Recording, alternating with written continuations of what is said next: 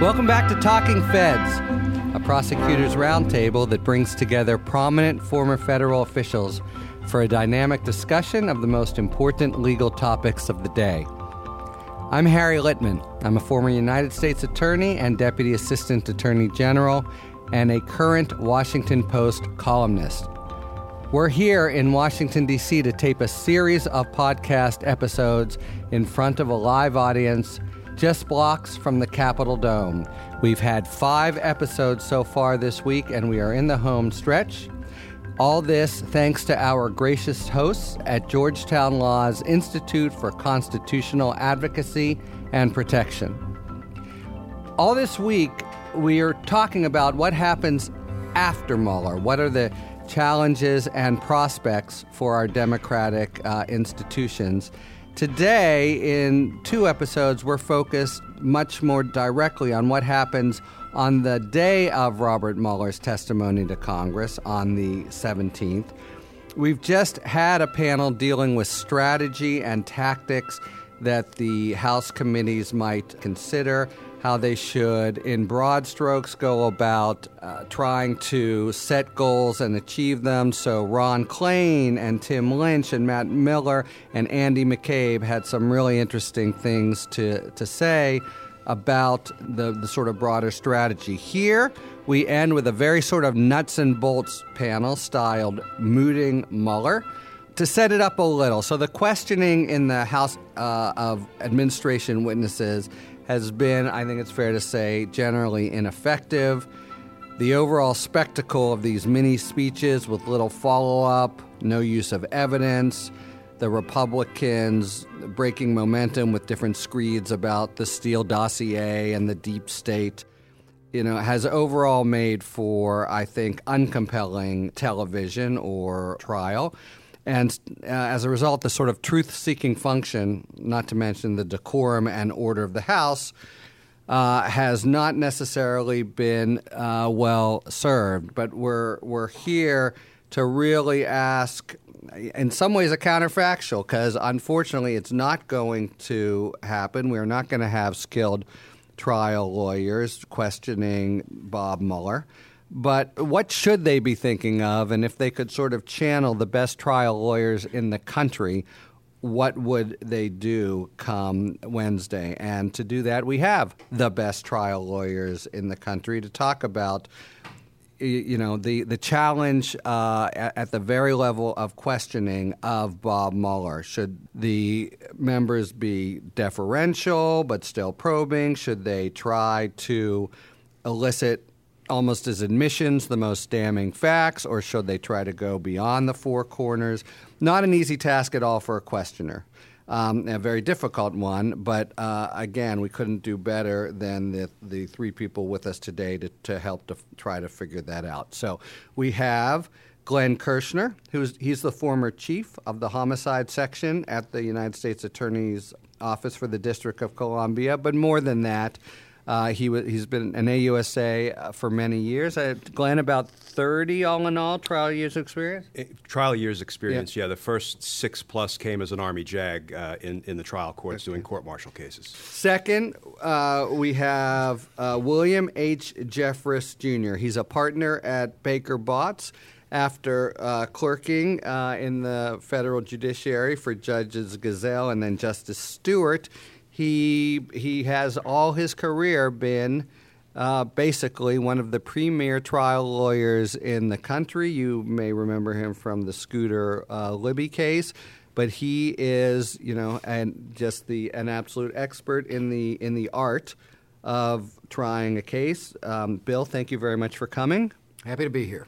And Elliot Williams, a returning talking Fed. He's a principal now at the Rabin Group, but he was also a former Deputy Assistant Attorney General in the Office of Legislative Affairs and a former trial attorney in the DOJ. Was the criminal division at DOJ? Yeah, right. So he brings both the trial chops, I could say, but also the sense of the unusual setting of having questioning in the Congress, which doesn't go by the federal rules of evidence.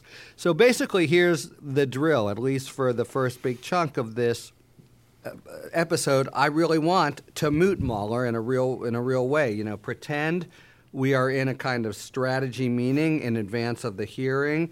We're floating and critiquing concrete lines of testimony.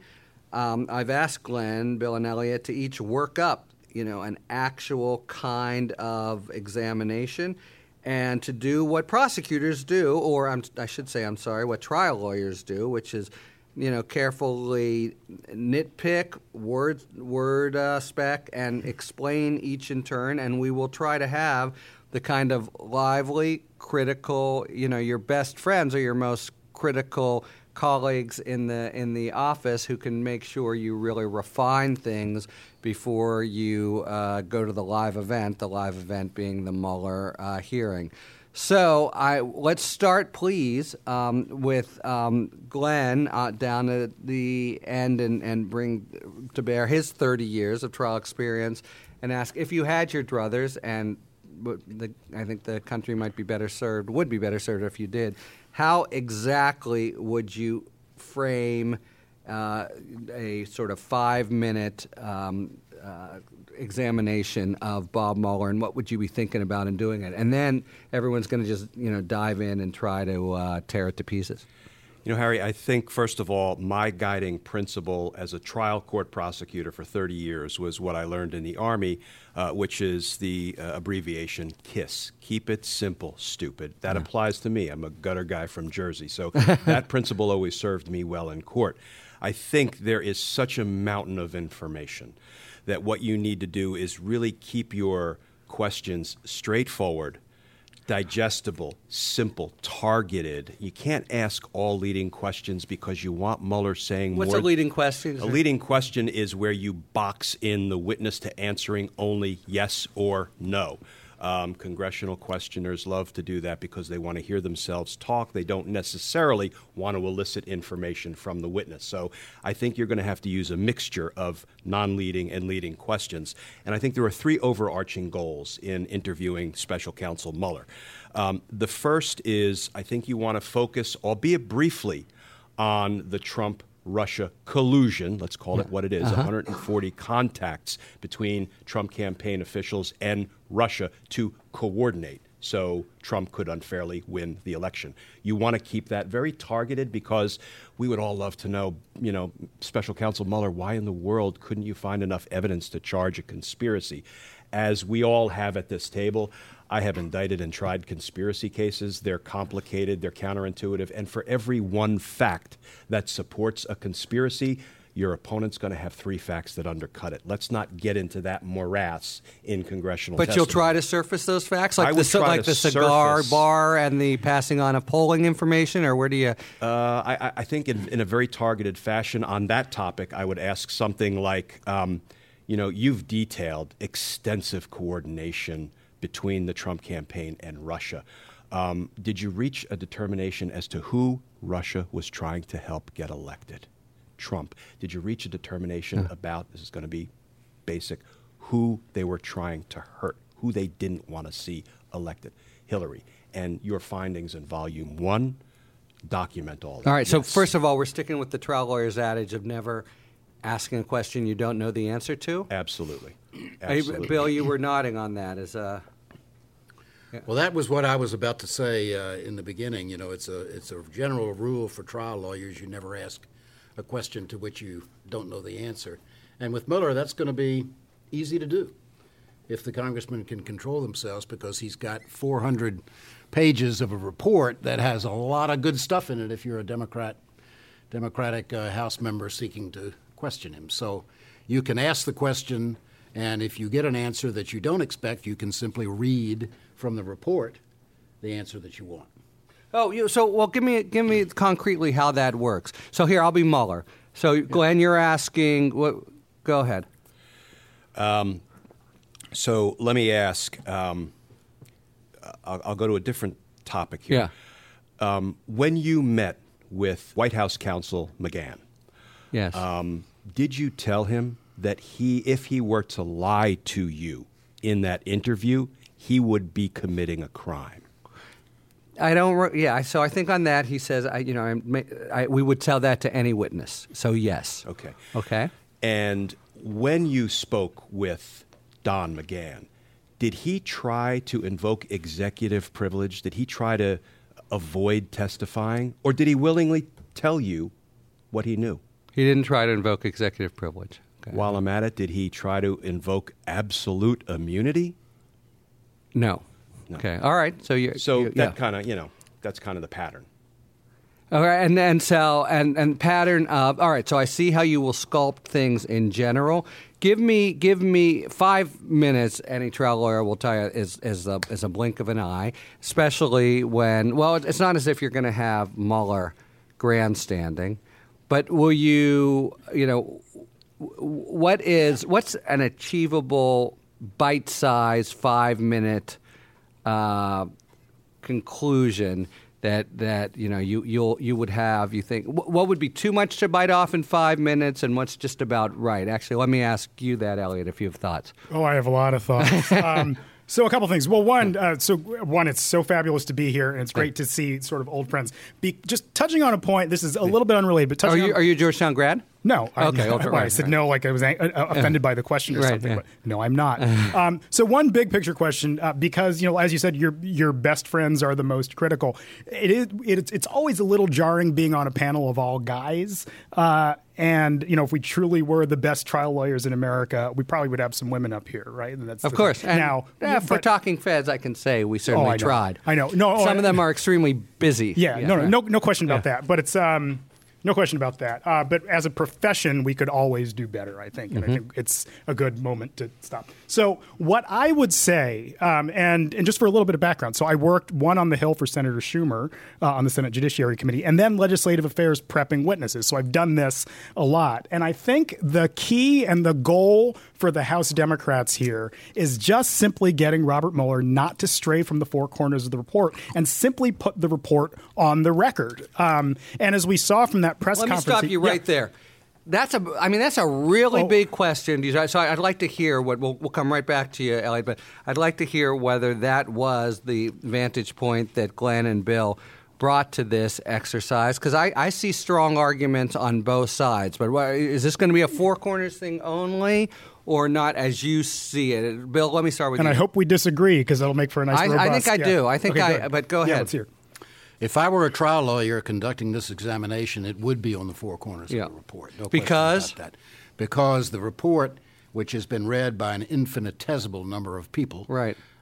This is the opportunity to get the damning conclusions in that report in front of the public. And Mueller has made it very clear that he's not going to go beyond the four corners of the report in his testimony. If you attempt to do that, you're likely to get pushed back. You're likely to get him grumpy, as he tends to be. By the way, he probably legally is not entitled to push it back, but as a sort of strategic trial lawyer matter, you're not going to get in a fight with Robert Mueller on Wednesday, right?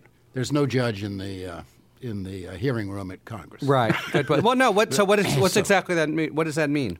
That Why means do you say that Mueller will essentially have the ability to limit himself most of the time. We're getting nods to the four corners of the all report. Here. Okay. Now, he will get some questions from Republicans about the Carter Page FISA warrant. He will get questions about Peter Strzok. He will get questions about various things that are not in the report, and he won't be able to adhere to that. But generally speaking, as far as his conclusions as to coordination or conspiracy with Russians, the Russian effort to influence the election, the obstruction of justice, all those matters that are covered in the report, he will have the ability to limit his questions to the four corners of the report if he insists on doing so. All right, fair enough, but let's just be clear what we're giving up. So no effort, for example, to ask him anything along the lines of, but for the OLC memo, would you have found enough to criminally charge the president? Let's just start. And you're shaking your head because you think it's DOA, or there's more important stuff to get at. I mean, that would be a great dividend for the Dems, right? If they could get him to just say those words, because one of the big problems in public presentation is he had these these lacuna in his report that every time you come to the crux of things, if you're in the position of wanting to express them, they get very complicated and prolix, and you have to dance around them, and you just don't have the punchline to give the public. So you're giving up on trying to get the punchline. You just want to say, 10 things that you want to highlight. Sure. The punchline is the president committed 10 felony obstruction of justice offenses. Let's focus on that, Special Counsel Mueller. Whoa, because he doesn't. That's beyond the four corners, don't we? No. I'm answering your question. Oh, I see. Okay. So, and I'm lockstep with your panel, because the last thing you want to do is play against yourself by fighting with Mueller and trying to persuade him to go beyond the four corners. Mueller taught me how to be a federal homicide prosecutor 2 blocks away at the U.S. Attorney's Office. If Mueller doesn't want to answer, Mueller ain't going to answer. And what that does is it undercuts everything he does say, and it distracts, and it diverts attention away from the power of what's in Volume 2. So why in the world, if you're a questioner who's interested in getting the truth to the American people and not, as Bill said, talking about dossiers but her emails and, spying on the camp, all that nonsense, if you want to get at the truth, stick to the four corners and don't push Mueller beyond where Mueller has already announced he's not interested in going. All right, and Elliot has a point he wants to interject, but I just want to be clear. So you're saying on your $64,000 question, are there 10 offenses, you will leave that behind. You're not going to actually get him to try to say the words that the president committed obstruction. I'm going to ask him the facts, the building blocks of each of those. Stop. Yeah, of each of those offenses. I mean, I can't wait to talk about his interaction with Corey Lewandowski, which is insanely, obstructionist. Yeah. Ellen. So there's a big thing that we're missing here, and it's not just, we shouldn't just think of this as litigation or trial, but it's a political process as well. And the further and this is just dealing with Congress generally, the further you stray from what has already been put on the record in that report, the more the Democrats open themselves up to criticism from Republicans. It's always going to be a political partisan fight, but the more they go beyond the four corners of the report, the more they open themselves up to. And what they want to do is insulate themselves as much from the politics as much as they can. And I actually think there are 3 lines of questioning, 3 very simple, and if they were disciplined, now it's very hard to do this because what you have are in Congress 535 sui generis entities. I don't know, it's Talking Feds. Do we speak in English? Or Latin? No, Latin's good in Talking Feds. Talking fetish. Talking fetish. Unique, 535 unique entities, right? That have their own political instincts and their own impulses. And little fiefs. And little fiefs that they need to speak to. But if you could control what they did, what you do is of the 24 Democratic members, first, you have somebody get on the record what probable cause is. Now, that's outside the bounds of the report, but Robert Mueller has been a prosecutor for a long time and can lay out what the probable cause standard is for indicting someone. You literally have Jerry Nadler or the first member of the committee walk through the probable. Okay, this is what it takes. Walk Mueller through the probable cause. Okay. And just this is what it takes to indict a case. All right, 1. Next line of questioning, you walk through the law of what does it take to bring an obstruction of justice charge. 3 elements. You need an obstructive act, you need a nexus to an official proceeding, and corrupt intent. Just tell us what that means and what those terms are for the American people. No one can dispute that or fight with that. That's in the federal code, right? All right, nobody can. Well, say your third, and then I have a response. And then the third, I think then, this is piggybacking exactly on what Glenn just said, you walk through the facts of the allegations. And I don't think you need to walk through all 10. I think you walk through the 4 on which you had, in which they were able to find all 3 elements were met. And those 4 were, number 1, efforts to fire Mueller. Number 2, efforts to curtail the investigation through, Jeff Sessions having him. Number 3, ordering McGahn to deny that there was an attempt to fire Robert Mueller. And number 4, the attempts to influence Paul Manafort. You literally have a member of Congress walk through the facts and say, on X date. You don't necessarily use that title. You just say these things happen. Literally on X date, does your report say that that the president called Don McGahn and told him X and Y and Z, and that Don McGahn said this is crazy shit or whatever, and just have him walk through those facts. I want to push back now on your 1 and 2 and see where Glenn and Bill might be. I'm reminded. Well, it was a similar kind of exercise, short, not a ticking time clock, with at the Star David Kendall face-off, and the Star team spent all this time in Congress at the very beginning going through what's an oath and the meaning of an oath, and I thought of that as quite ineffective. But I would offhand say, do you really, because you always have the clock there, do you really want to take, 2 or 3 of your best questioners and burn them on the proposition this is probable cause, and maybe you do. I'll tell you, there's a big reason why I think you do. Yeah. And it's the press conference that Robert Mueller gave a couple weeks, or I guess a couple months ago, where I think the most compelling words we've heard thus far were said by Robert Mueller on the record, saying we could not exonerate the president. You heard from him. Those are applied facts again. But not here is what. But it's out of his mouth. The point is, most people didn't lock him in, number one, as a litigator. Most people didn't read the report. Most Americans haven't connected with this esoteric 500-page legalistic redacted report. When you had a person saying into a microphone before the American people, if I were able to exonerate the president, I would have, or we would have, that generated headlines, that excited people, and that hopped up some public excitement generally. And I think doing that again, but in a far more formal setting, and it's dry and it's not the way members of Congress like to operate. They want to give their speeches like Glenn had said, but you get it on the record. Well, okay, so let's see what your colleagues say. So, Bill, on this specific issue of burning some time to set the table with basic propositions, have him committed to, say, the standard for probable cause. Worthwhile, not worthwhile in this kind of exercise? It's worthwhile more with an audience of lawyers than the audience that you're trying to reach here, it seems to me.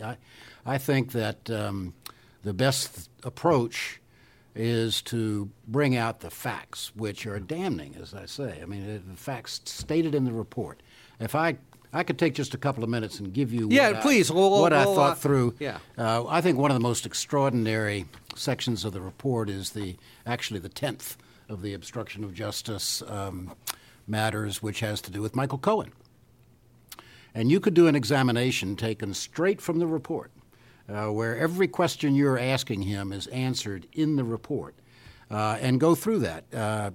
Give it to us. Michael Cohen lie to Congress in a written statement about the Trump Tower Moscow project? Before lying to Congress, had he had extensive discussions with Trump's personal counsel about that written statement? And did the personal counsel advise him, among other things, not to contradict the president? All the answers to this, as I say, are right in the report. There's nowhere for him to go on all these. For him to go. Thing as the questions Glenn asked me. Michael Cohen also provided news organizations with a false statement that the Trump organization had not reimbursed him for a $130,000 payment to a porn star. And after that false statement about the porn star, did you find the president's personal counsel sent him a text saying, "Client thanks you for what you do"? When a search warrant was executed on Cohen's home and office, did the president call the raid a disgrace? Called it an attack on our country? Is that correct? The president called Michael Cohen directly, encouraged him to hang in there and stay strong. That's the president speaking to Michael Cohen after the raid on Michael Cohen's office and home. And did the president call Michael Cohen publicly a fine person with a wonderful family who I have always liked and respected? And after the raid, did you find that Cohen was told by the president's personal counsel that he would be, quote, protected so long as he didn't go rogue? Rogue meaning departing from the party line? By the way, that you've just offered what that little sentence was not in the report, right? No. But he's going to have to say yes to that. So far you've whatever got him he says every in single response one. to that, it's got to be good. Yeah. Okay. Let me make one quick point. That's my opinion. Let me make one quick point. Why I maintain though that the 24 Democratic members, right? That's 120 minutes roughly. Why you use 5 minutes to talk about probable cause? Because a relevant portion of this is what it would have taken to charge an individual. Yeah. The public public doesn't know that. The public just knows there's generally bad conduct that happened. And I think taking a couple minutes to say, this is what it is to bring an indictment. This is what it meant that we were it not for the OLC opinion, we would have been prepared to bring these charges against the President of the United States. Now, Mueller would not use those exact words. A member of Congress could use those words. But I still think you have to at least set that even cursory legal framework just so people know what you're talking about here. Because I think, people just don't quite understand what these concepts, they're second nature to all of us, would mean. Okay. And the question is, will you do that through Mueller or some other way? But, Bill, you certainly gave us the flavor, but you probably have this line goes on a while, right? The important thing is then something changed. Right. And you ask Mueller, the president, after going through all the president, he's a fine person, well-respected, love his family, and so forth. Things change. When did they change? In the summer of 2018, Cohen agreed to plead guilty and to cooperate and to testify truthfully to you and to the prosecutors in the Southern District of New York. Suddenly, is it true that Trump called him a, quote, weak person? Called him a, quote, rat?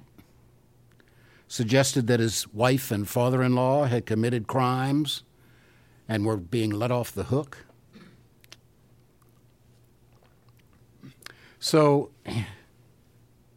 there is I've debated whether to ask Mueller this, but Mr. Mueller, he certainly knows this, although it's not in his report.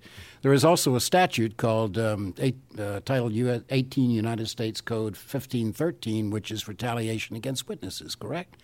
And that punishes anybody who caused any harm to an individual for truthful information provided by that person to law enforcement officials.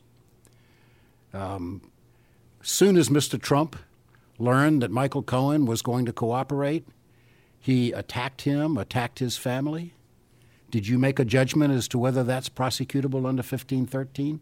Now, that's the one question I don't know the answer to because it's not in his report. But that's certainly a point that I thought was important. So, and then you wind it up. You say, Mr. Mueller, on page 154 of your report, you say the president used inducements in the form of positive messages in an effort to get Cohen not to cooperate, then turned to attacks and intimidation to deter provision of information or undermine Cohen's credibility after he began cooperation. And then I think you wind it up to say, Mr. Mueller, you,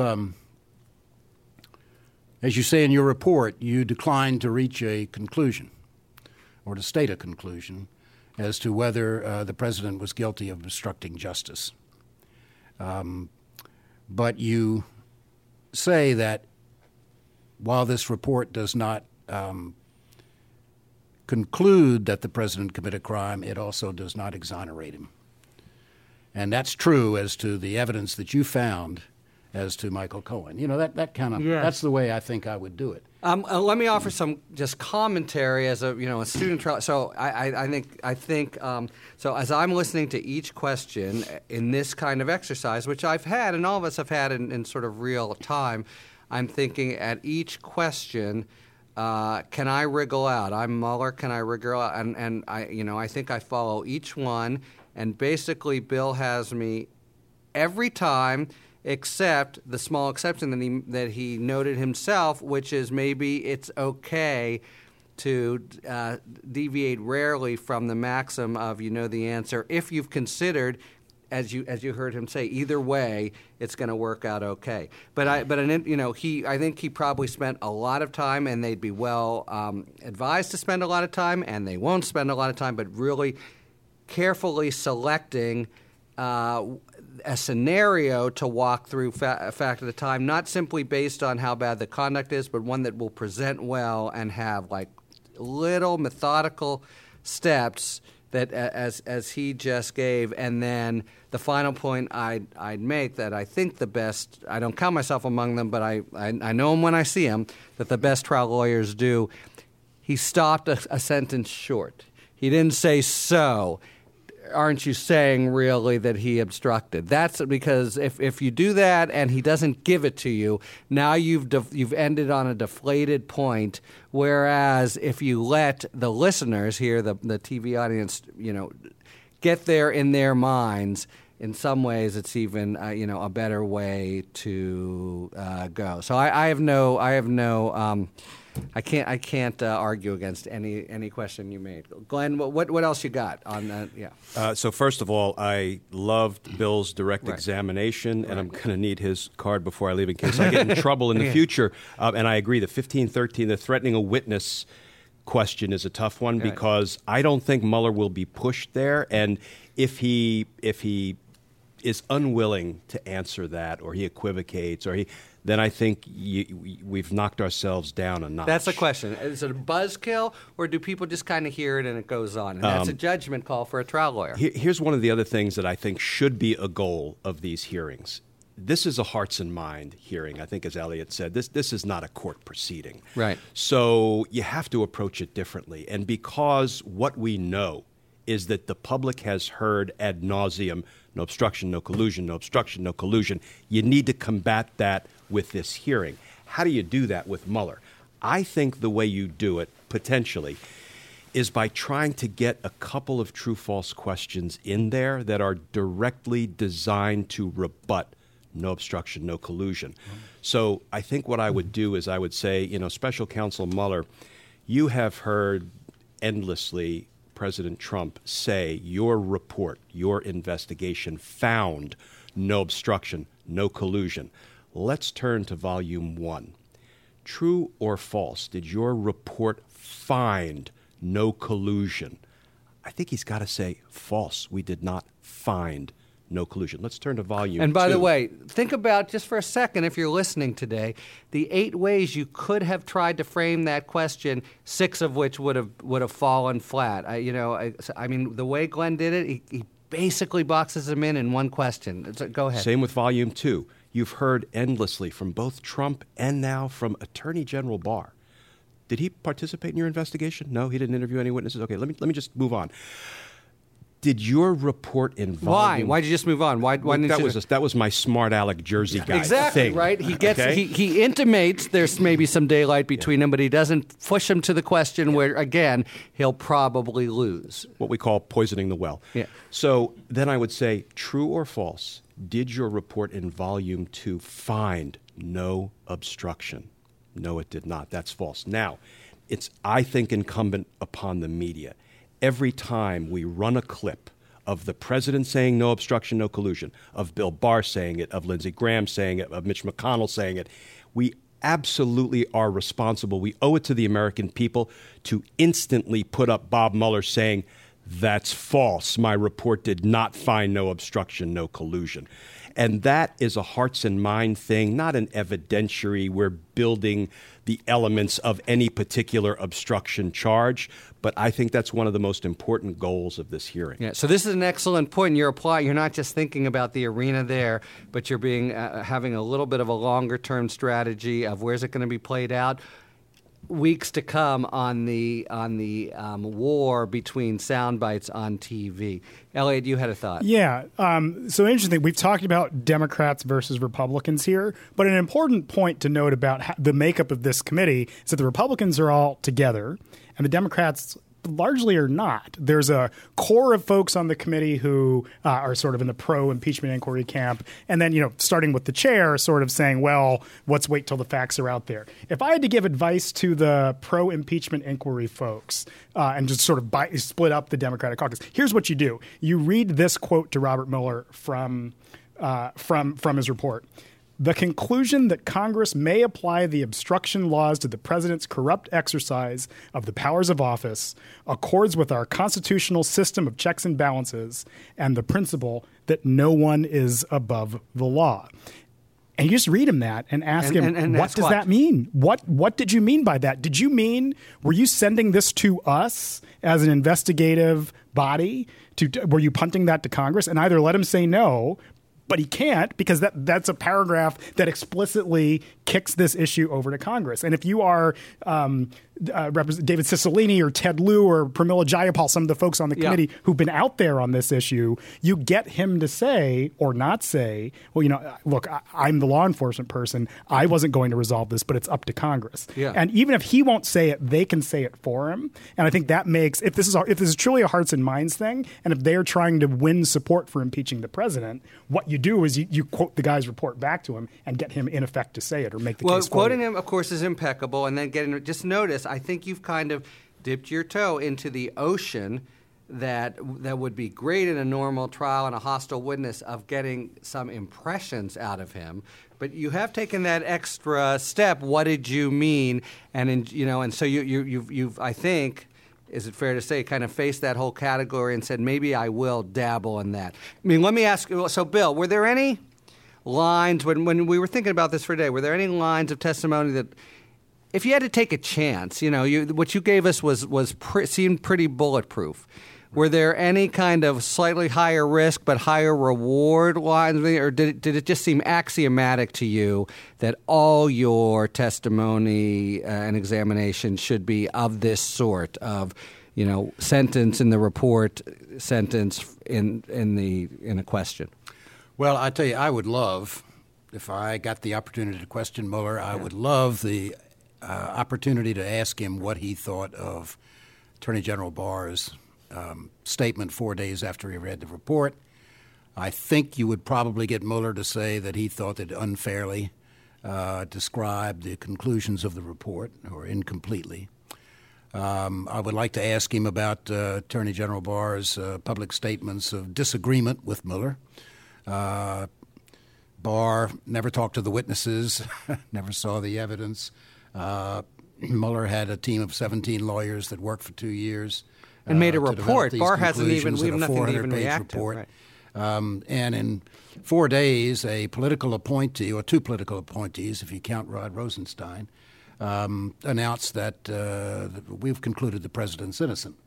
And I would like to make a big deal of that, but that's high risk. Well, that's what I'm saying. Let me just follow up. So I hear you saying that you'd love to, but you're probably not going to do it. Is that right? You're probably going to stay your hand, or does it? So, I mean, one of the calculations I think for a trial lawyer is, where do I start here, and do I have to take these risks, or do I have a sort of do I swing for the fences, as we've said in other things, or just go with a.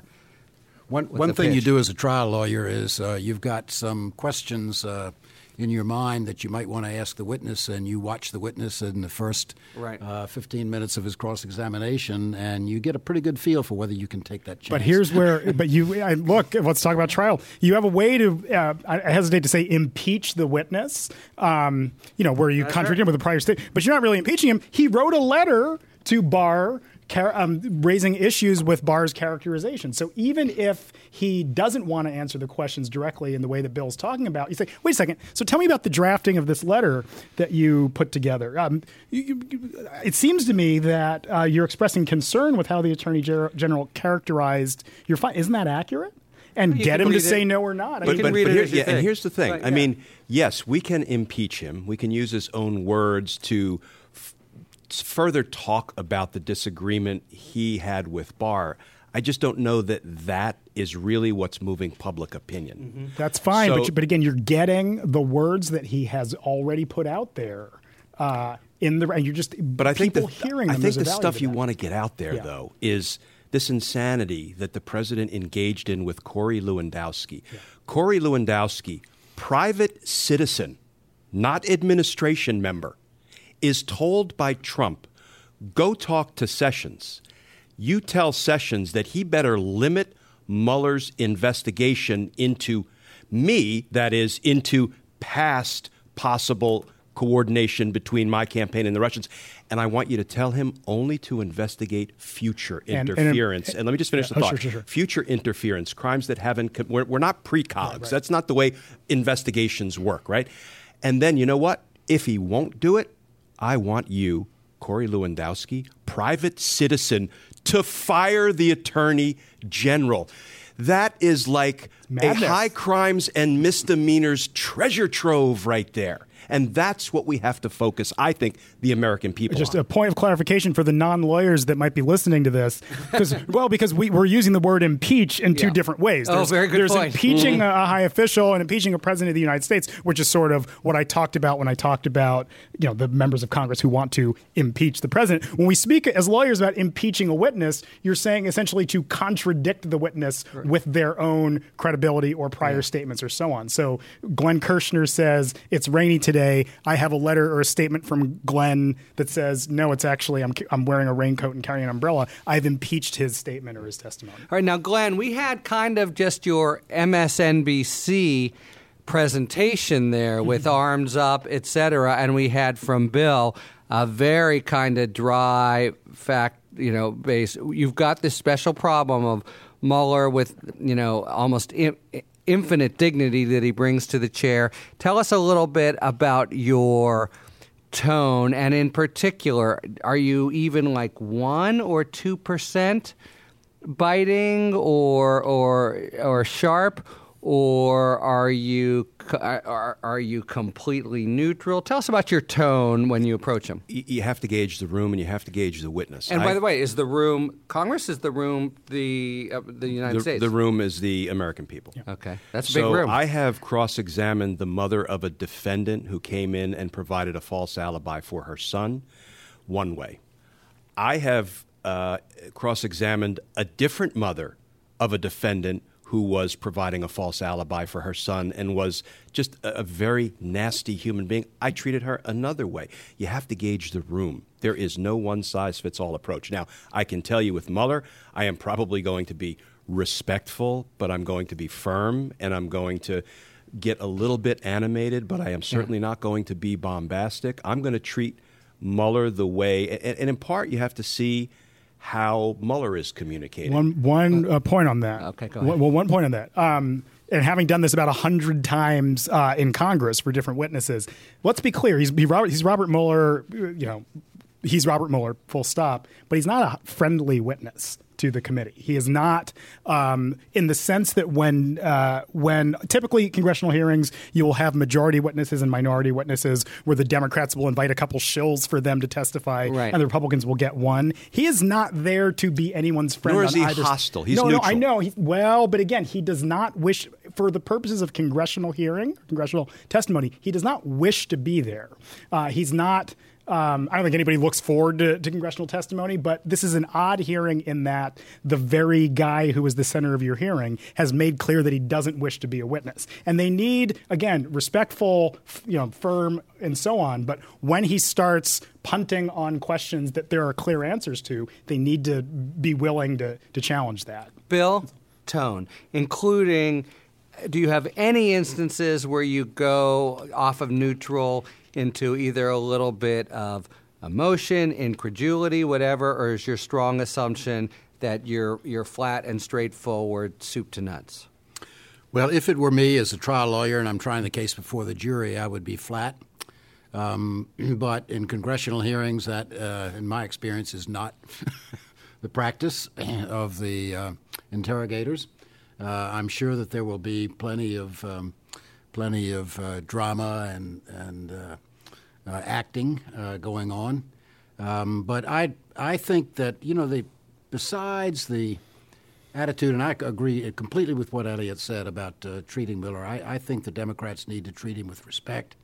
The Republicans are certainly going to pursue people like Jim Jordan, Matt Gaetz. They are going to pursue the witch hunt theory. They are going to ask him about Peter Strzok and his role, and they're going to read from some of Peter Strzok's texts to his paramour. And will your questioning in any way take account of what they're going to do? I assume you just ignore them 100%. You have to prepare for that. I think you have to prepare for. Peter Strzok didn't write one word of this report. Did he? Okay, Peter so Strzok didn't participate in any of the discussions about what the report would say. I mean, I think you have to have a line of questionings that deals with that. Everyone's agreeing here. Yeah, but can I ask you, Bill, about that? Don't you think Mueller might be at his most vigorous when he's defending the FBI? Yes, I do. And that's why I think he will handle the Strzok stuff and the nonsense fairly well? I certainly would hope so. Yeah. I like to be prepared. I'll tell you, there's another thing in the report that I'm sure the Republicans are going to pounce on, which is that this whole investigation started, as we know, with warrants under the Foreign Intelligence Surveillance Act against Carter Page, which were renewed 3 or 4 times. As a result of Mueller's investigation, he did not find that Carter Page violated any law. And I'm sure that the Republicans are going to pounce on that because one of their great talking points is that this whole thing was an effort by the Democrats to repeal the election and so forth and so on. Mueller needs to be prepared for that because that is certainly going to be hit by that. Although to Elliot's point, in terms of his not being a friend, either a neutral or quiet, he'll be prepared himself, but you will not have the opportunity as you would with a witness you were directly questioning to have any kind of advanced discussion. Where could, I guess this is why you're sticking to the 4 corners, but Can you envision places where he could really surprise you in a good way? We talked about sort of risk, but what might be, as you sort of survey the whole landscape of what he might give you and what he won't? What's sort of in the calculus that maybe you get from him and makes you sort of go forward. I'm seeing Bob doesn't do surprise. Yeah, and right. You in general, there's a watchword that all of you are agreeing with, which is you're not going to be going outside yourself much in your test. You're not going to try for very hard at all. You want to decide in advance what you can get and stick to it. Glenn frames it as Bob doesn't do surprise. I'm also framing it as he's just a singularly skilled witness and just knows he said he's not going to stray from the 4 corners of the report, and damned if they're going to get him to do it. So, but you agree, don't you, that he's so either polite or dutiful or whatever. He's not the kind of witness who'll be looking to shut them down. No. He'll respond. You agree, right? And I agree. He will be responsive. Yeah, which is saying something. What stance will he take? Do you think anytime you go outside the 4 corners, he says, I want you to know I just don't talk, or does he, as he's done in the past, tease it out a little and then come back? I mean, do you see and how's he going to do it? Yeah, so I think that's one of the most interesting questions, Harry. If he takes his oath as seriously as any person on this planet. It's so when he more, raises right? the right hand, swears to tell the truth. If he's asked questions that do not implicate grand jury secrecy information that he would be prohibited from talking about, if he's asked questions that don't implicate ongoing investigations, so that, yes, it's outside the 4 corners of his report, but there's no prohibition other than his visceral desire not to go beyond the 4 corners of the report. No legal. Then I think Mueller has a little mini battle going on inside of him because he raised his right hand and swore to tell the whole truth. So I think he ultimately may be pushed beyond the 4 corners, just abiding by the oath. What about this? Do you push him to give a general defense of the FBI? Right, that could be a really good moment, and it's been absent for years. It's not in the 4 corners, but do you get him to respond to the 13 angry Democrat, blah blah blah? Well, that's a great question because he's going to do one of 2 things. He's going to launch into the defense of the FBI that I would launch into if it were me. I'm not half as circumspect as Bob Mueller. Or he will say, Congressman, if you have a direct question, please ask it. Bill? I think you're on the second what Glenn one. just said is exactly how he's going to approach it. But he said 2 things, though. He's not going to offer any opinions that he doesn't that aren't in response to a direct question. I think he is going to be a reticent. I guess that's a good word. He's going to be a reticent witness. He's not going to be volunteering. So you don't serve up the chance to defend the FBI, probably. Well, I think it's an interesting idea. I hadn't thought about that.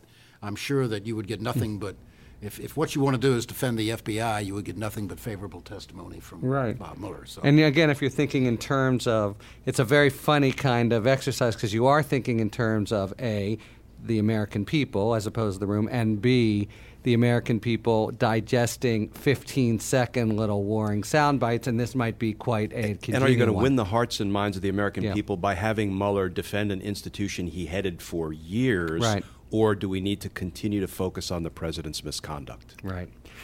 And I'd like to go. We've done this in every panel. This is our last. Elliot, Bill, and Glenn, thank you so much for being here. To a broader hearts and minds question that we've asked everyone to sort of consider, which is, the sort of stakes and prospects of what we are looking at. What are, how serious a spot are we as a, republic and an experiment in democracy in? If you had to sort of look forward to, a year or maybe 5, or maybe if he rolls out the tanks 7, to the time after Trump is out of office, are we looking at permanent damage to, in our context, the very idea of truth, to the general respect for democratic institutions and the stability that it brings? How bullish or bearish are you on the overall stakes, other than Trump's actual guilt, that these 3 years seem to serve up? And can I just go down those? Start with you, Elian. Sure. Yeah. I would give 2 different answers depending on whether I'm answering pre-January 20th, 2017, or post-January 20th, 2017. You mean 2017, not 2021? 2017, because the norms of government have shifted in this administration now, or at least under this president. Now, that may change, and we may end up back in a place where allegations like these would have sunk a president a long time ago. George W. Bush, were the information to have come out, he probably would not have still been president today, or Barack Obama, and so on. So just a couple of quick examples on norms not applying from the last week or two. Number 1, Kellyanne Conway.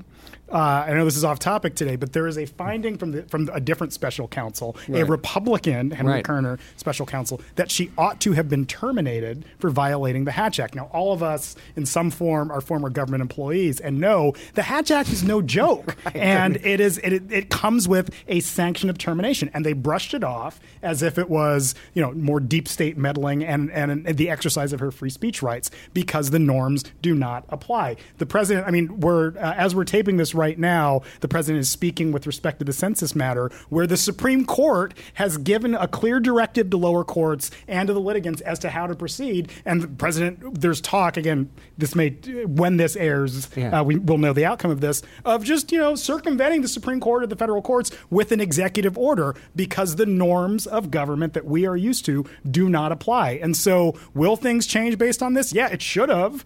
If this were Jimmy Carter, I'll just run down the list of the prior series of presidents. Yes, it would have. Things would have been totally different. But unfortunately, we are just in a different era now, and the question is whether that era ends on January 21st or 20th, 2021.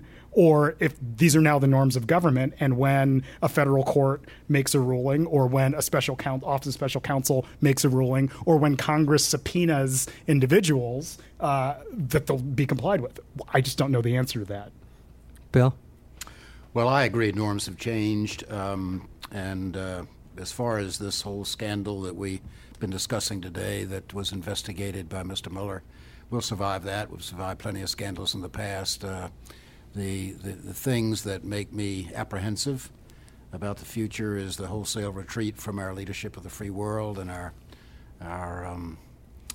alliances with our friends. And second, that you mentioned, Harry, the assault on the press, the irrelevance of truth, alternative. What was the word? Alternative facts. Alternative facts. Enemy press being the enemy of the people. That worries me long term. And I think that those 2 things may be harder to turn around. Glenn? So I have been of the belief that, we the people in our democracy are stronger than Trump. But I was more optimistic yesterday than I am today, because if in fact Trump tries to put a citizenship question on the census, ignoring and basically telling the Supreme Court to take a flying leap, we are now in constitutional crisis territory where if Trump will not abide by the rulings of our courts, he can then call off the 2020 election and name himself king. He can imprison his political opponents because if he's ignoring the court's authority, and the Republicans refuse to stand up to it and put a stop to it, right, there is literally very little hope for the continued health of our democracy. You know, it's just so remarkable that you see in a naked way that the most axiomatic, rules of the road, in fact, are, underneath it rely on the will and good faith of political actors, and it could really go that way. I personally saw it initially as all kind of buffoonery. Then I saw it as pretty serious but short-lived. And so I'm of the view, it's not been the most sanguine set of responses on all these panels, but I'm of the view that at a minimum, even granting, as I basically would, the remaining strength of the institutions, and B, the probable consensus view of a majority of Americans, if it's put to them, in favor of these institutions, that there will be, at best, years of work to get back to anything close to the unquestioned status that just idea of rule of law and constitutionalism enjoyed before January 2017. All right, now that we ended on, as we did with the last panel, where we ended on somewhat glum note, but I think that's the in fact the state of play. So thank you very much, Glenn. Thank you very much, Bill. Thank you very much, Elliot, for coming today, and especially, this is what we really try to do on Talking Feds, for getting nitty and gritty and exactly, at the level of a trial lawyer's, not just prosecutor's art. We have time for a question? Yeah. Thank you for the discussion this afternoon. This is my third panel that I've watched. All three have been very exciting, and I thank you for and all the other panelists. My question relates to the last topic about the lingering legacy. The Civil War ended over 150 years ago, yet you still see Confederate flags. 150 years from now, are we going to see MAGA hats? One thing I have said a bunch of times before that I do want, and again, this either applies in 2021 or 2025, I guess, that I actually think Donald Trump, ex-president, is far more destructive to the union than Donald Trump president because of his ability. If he's expending so much effort at undermining institutions while president, imagine that from the outside. So maybe you see MAGA hats, who knows? But I actually think still the president's capacity to rile people up, I think, will continue to be a challenge for the Republic even after he's president. But I would just add the bigger challenge is going to be, you could imagine, say the Democrats take power, but decide to indulge a little bit in Trumpism, because, given the way it worked, or out of petty impulses, or three presidents down the line. So I agree when you think about him as a sort of vigilante force post-president, and it is alarming. But there's a worry that at the end, neither the actual leaders nor the public will have the kind of sense of inviolability of things that, in fact, now have been violated. In March and February, when these first things would happen, my head was going around 360 degrees, twice a week, and now it just seems more of the same. And if that feeling abides, Trump or no Trump, that's when we're, I think, actually a step or two away from, toward, name it, not Peru, but Greece, Turkey, whatever. We have fallen in the capital of what really sustains us. That's dramatic, but something like that seems actually on the table. Your producer has a question.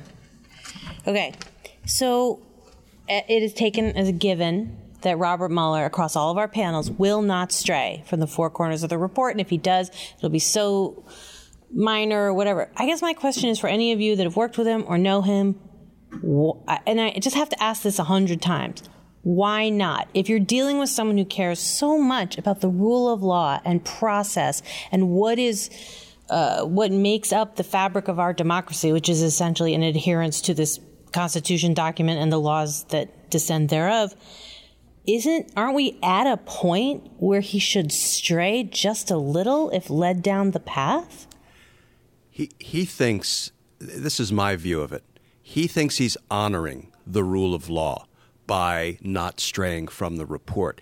He documented in that report all of the evidence that any reasonable, rational, objective person needs to conclude that the president committed offenses and that probably far exceed what are required to prove high crimes and misdemeanors. But he has announced his sense of fairness dictates that because the criminal justice system is not the place for this issue to be litigated, it's for the Congress to now litigate this issue in an impeachment hearing and a removal trial. It would be unfair of him to put his thumb on the scale by standing up and saying, let me go a little bit further than I went in my report. He committed crimes. He gave us the building blocks for Congress to reach that conclusion. He actually thinks he's honoring the rule of law, and we can debate the wisdom of that all day long, by not going any farther than he has gone. He's a man of complete principle and integrity, even if sometimes his circumspection frustrates the heck out of us. That's my view. And then what happens if the American people decide they're just like a little too overwhelmed or oversaturated or overinformed or just undereducated and they just don't care anymore about the rule of law? This is my dark. Well, it seems like the Republicans don't care much about the rule of law at this moment either. So, and we may not even get impeachment hearings open. I have no idea whether we will or not. So, I think Bob Mueller did his job, and it's now time for Congress to do its job. And there's an end. Thanks again. Will you join me in thanking the panel, please?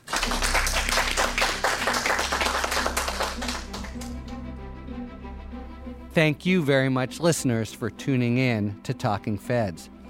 If you like what you've heard, please tell a friend to subscribe to us on Apple Podcasts or wherever they get their podcasts. And please take a moment to rate and review this podcast. You can follow us on Twitter @TalkingFedsPod to find out about future episodes and other Feds-related content. And you can also check us out on the web at talkingfeds.com, where we have full episode transcripts, and at talkingfeds.com/news for information about this series in Washington, D.C. Submit your questions to questions@talkingfeds.com, whether it's for 5 words or fewer, or general questions about the inner workings of the legal system for our sidebar segment. Thanks for tuning in. And don't worry, as long as you need answers, the feds will keep talking.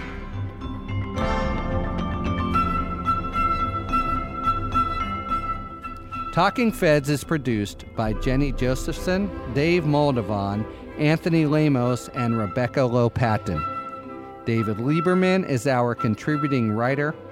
Production assistance by Sarah Philippum, Michelle Beaulieu, and Courtney Columbus. Thanks to the incredible Philip Glass, who graciously lets us use his music. Talking Feds is a production of Delito LLC. I'm Harry Littman. See you next time.